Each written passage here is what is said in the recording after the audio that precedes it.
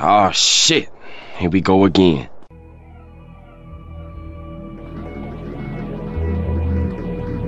Blackwater, the Wagner Group, Executive Outcomes, the Flying Tigers, the Swiss Guard, the White Company, the Knights Templar, the Varangian Guard, Clercus of Sparta, Pythagoras the Spartan, Mentor of Rhodes, Socrates of Achaia. The list is endless.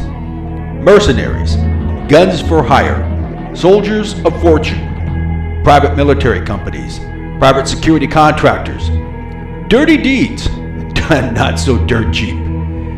History is replete with privatized militaries. Call them what you want. They have been around for a very long time, and they are very likely not going away anytime soon. And like it or not, wars are good, very good, for business. Furthermore, history tells us that more people are enslaved and killed by such means as greed, corruption, oppression, and tyranny than by any other means. So choose the red pill, remove your blinders, all of them, and take a good sensory inventory of what you're being told and shown to believe. Because here we go. Hello everyone, and welcome to another episode of Oconus, the Contractor's Life. Talking from the relatively insulated and bucolic rural foothills of northwestern Washington State, I'm your host, Scott Dresser. Life as a private security contractor in a hostile or a war-torn zone, or as some call it, an austere or a non-permissive environment. Well, it is a mixed bag of blessings. Some good and some not so good. All in all though, private security contracting is much the same as life. It is what you make it. The MENA region, or the Middle East North Africa region. Lands of enchantment, lands of mystery, lands of the old ones and the ancient ones. Myths, legends, folklore, maybe. If you believe what you read in the ancient and the holy texts, then you know that it all centered around what we refer to as the MENA region. That's right, the Mediterranean. And you probably also know that to every legend or myth, there is a base of at least some truth.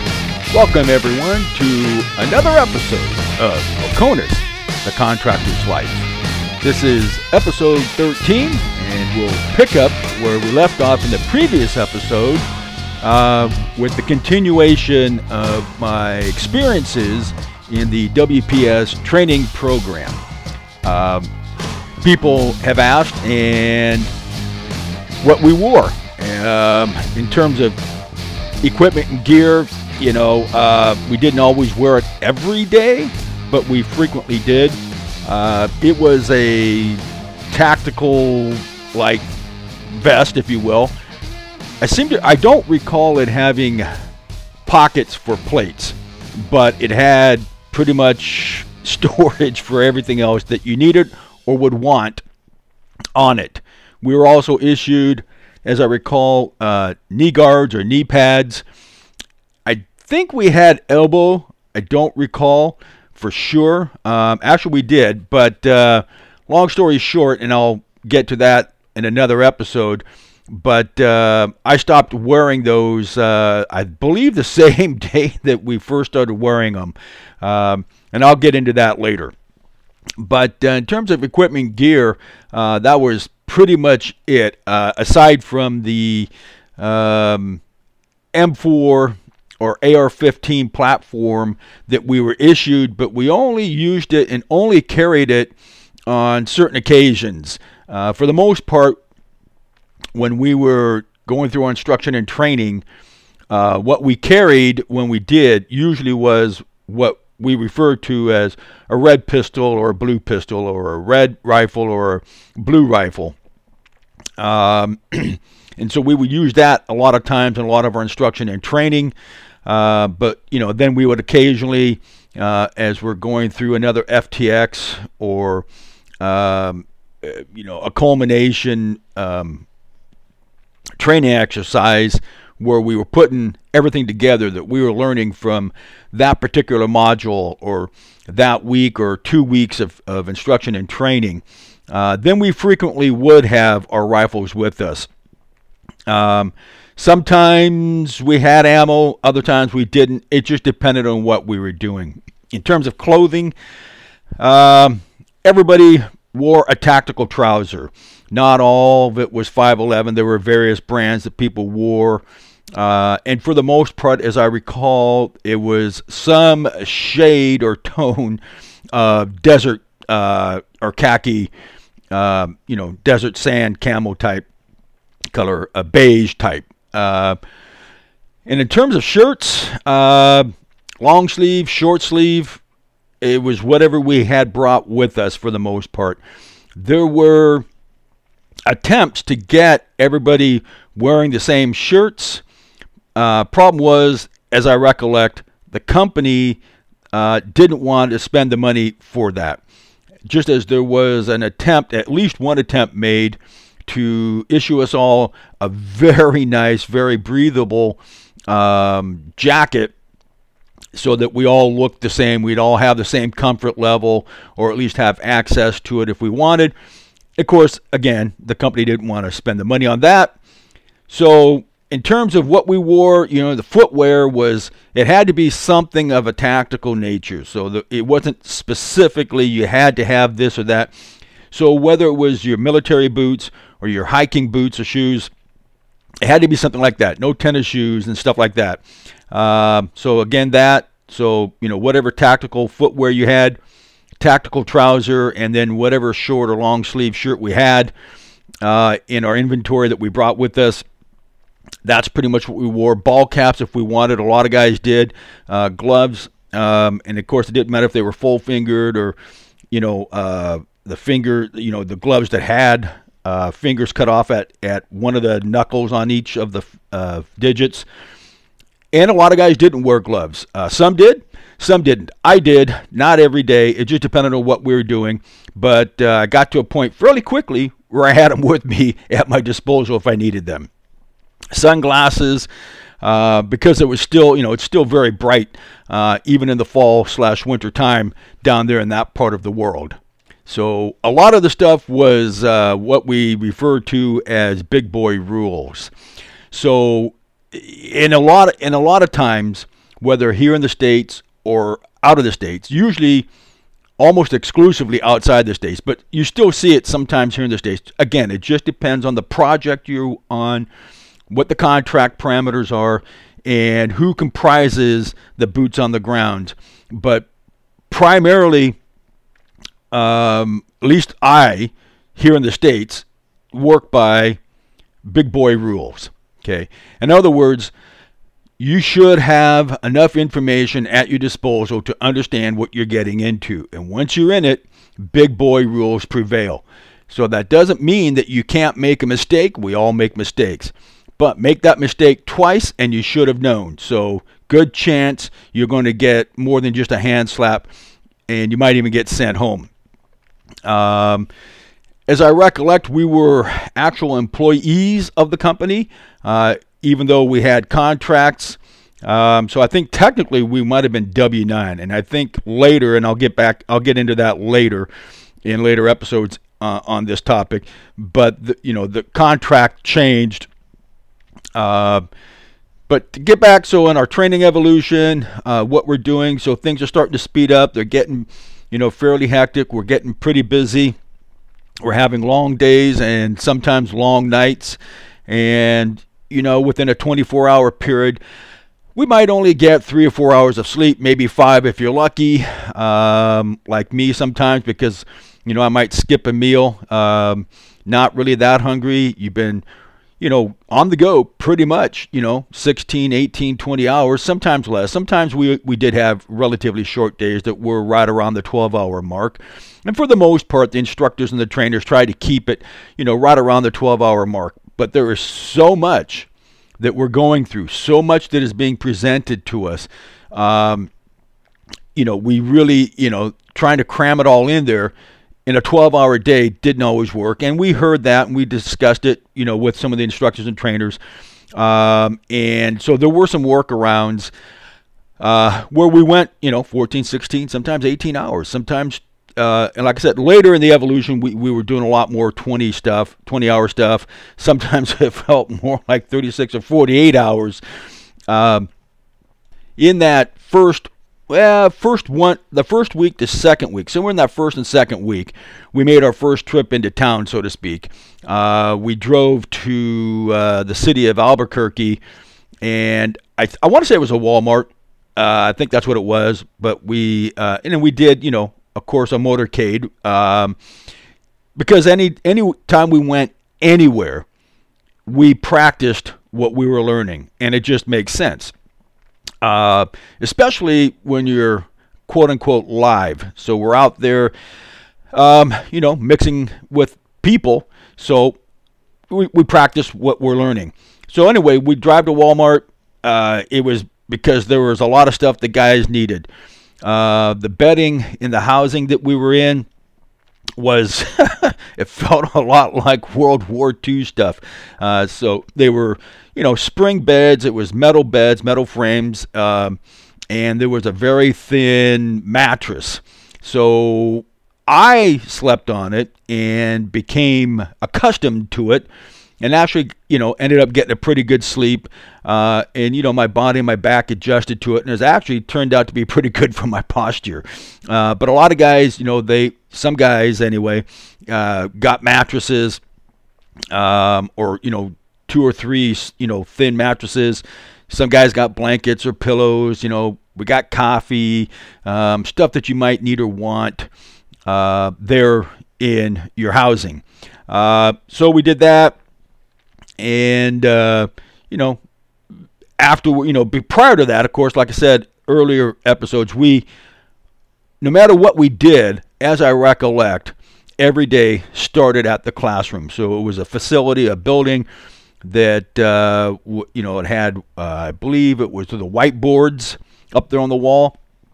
And we also had some sort of a video machine, as I recollect, that was hanging from the ceiling that could project things. So they also had, I forget what the device is called, probably have seen it in school, where it's a projector, I think is what it's called. But, we could lay still static stuff on it, and it would project up on the wall. So every day began in the classroom. Not every day ended in the classroom. Some too many days did, but not all of them. Again, it just depended on what we were doing and where we were at, and what was going on. But that was obviously the preferred method. Like I said in the earlier episode, the schedule that had been posted really was no longer in use. So they had it up there, and I think at some point they stopped posting it. I don't know, third or fourth week, because it just, I think they overheard me murmuring. It's like, what's the point? If you're not going to follow the schedule, why even post it? I may have even said it to one of the instructors. I don't recall with any certainty on that one. But so in that second week, now we're out in the various parking lots, and we're using the neighborhood that we're in. And as I recollect, it was a pretty big neighborhood, and it looked like any suburban rural neighborhood with houses along meandering roads and some cul-de-sac type stuff. And we would use that for part of our instruction and training as well. And then the outlying area, we had a very large range area, and it was a decent drive to get there. I don't know, from our housing or the classroom to the range. The gun range was probably a 5 to 10 minute drive. Along that road is where we did our initial run, and we had a gym where we went and did our combatives and a lot of other stuff that we did there as well. There were several areas that we used for our off-road driving in the vehicles that we drove. I believe they were Nissan pickup trucks. I don't remember which model. All had four-wheel drive. And then we had a completely different facility in a completely different area in another state even for the on-road or the hardball portion of the driving. That was a full week module course that was unto itself. We did the off-road stuff when we came back from that.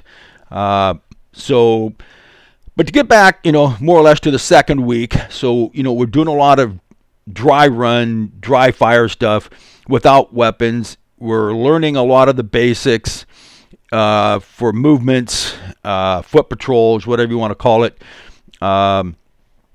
And it's all outdoors, and everything's taped or measured off, but there's really no walls because we're outside. Same sort of thing, dry run we did with pretty much everything before we actually started putting on our gear and going out there with the blue or the red guns or with our rifles, but without magazines and ammunition. So that a large portion of that second week was, as I recollect, was without any equipment or gear.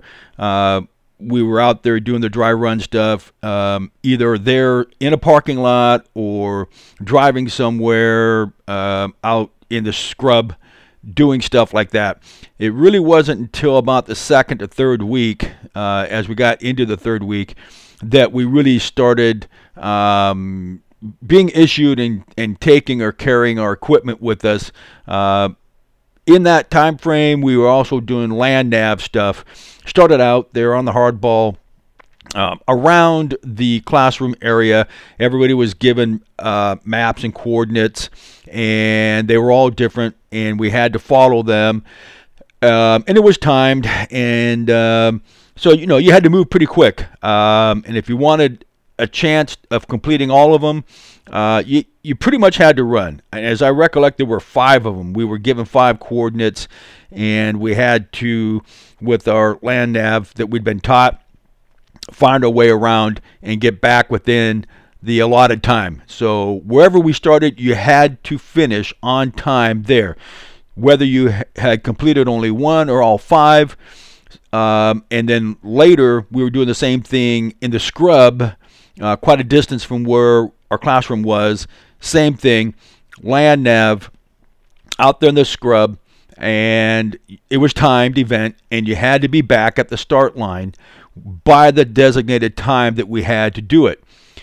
So if you didn't get back within those time frame, as I recollect, there was a penalty. I don't remember what it was for sure, but it was like maybe 1 or more of the plots that you had been given didn't count. So let's say you completed 4, but you didn't get back in time, only 3 counted, or maybe 2 counted. So on that initial one, where we did it near the classroom, I want to say I got all 5, and in the scrub, I got 4. And I remember as I was going back and forth between a couple places that were really close, on that 4th one, I spent an inordinate amount of time making sure that I had it right, when part of me knew that it was right, but I wanted to be absolutely certain. I don't know why I became so anal, but that ate up enough time that even though I was running, jogging, and sprinting, I knew where the next and the last one was, but I knew I wasn't going to be able to get to that and back to the start line in time. So I only completed 4 of them, but at least I got back in time. There were a number of guys that didn't get back in time, and of course, they had the penalties. So if you're wondering or asking land nav, why do you need to learn land nav if you're doing stuff? Sometimes you don't have cell service, or whatever equipment or gear is in the vehicle with you, it may not be working for a variety of reasons. Or if you get in a position where you no longer have access to it, it's broken, you have to leave the vehicles, whatever, it's good to have land nav skills so that you can get from where you need to go, from where you are to wherever it is, from point A to point B. Land nav was a major portion of that. We spent collectively on doing land nav stuff probably a week. Now, there was more of it than that, but it was incorporated with lots of other stuff. So it was just one of the things that you had to utilize while we were in that module going through the courses. With that said, I'll put a wrap on this episode, and the next episode, we will pick up where I just left off. So with that said, folks, I want to thank you and everyone for taking time out of your day, afternoon, or evening to listen to me talk about private security contracting overseas, as well as sometimes some of my experiences as a private security contractor here in the States. Thank you to my wife, for whom I owe immeasurable gratitude. Thank you to my family, my friends, and all the people, male and female, who have been and still are a part of my life. And remember, folks, it takes a team. The grass is not always greener on the other side. Be careful what you wish for. You might just get it. Stay humble, stay safe, and keep others safe by being aware and staying frosty. And of course, until next time, keep it real. Oconus the Contractor's Life extends a special thank you to music composer Kava Cohen and to Colin Perry of Ninja Tracks for allowing Oconus the Contractor's Life the use of Kava's song, Heavy Clutch, from the music soundtrack to the game Forza Motorsport 7. And also, a big thank you to Andres Rodriguez, who can be found at the Fiverr website for his excellent original music scores.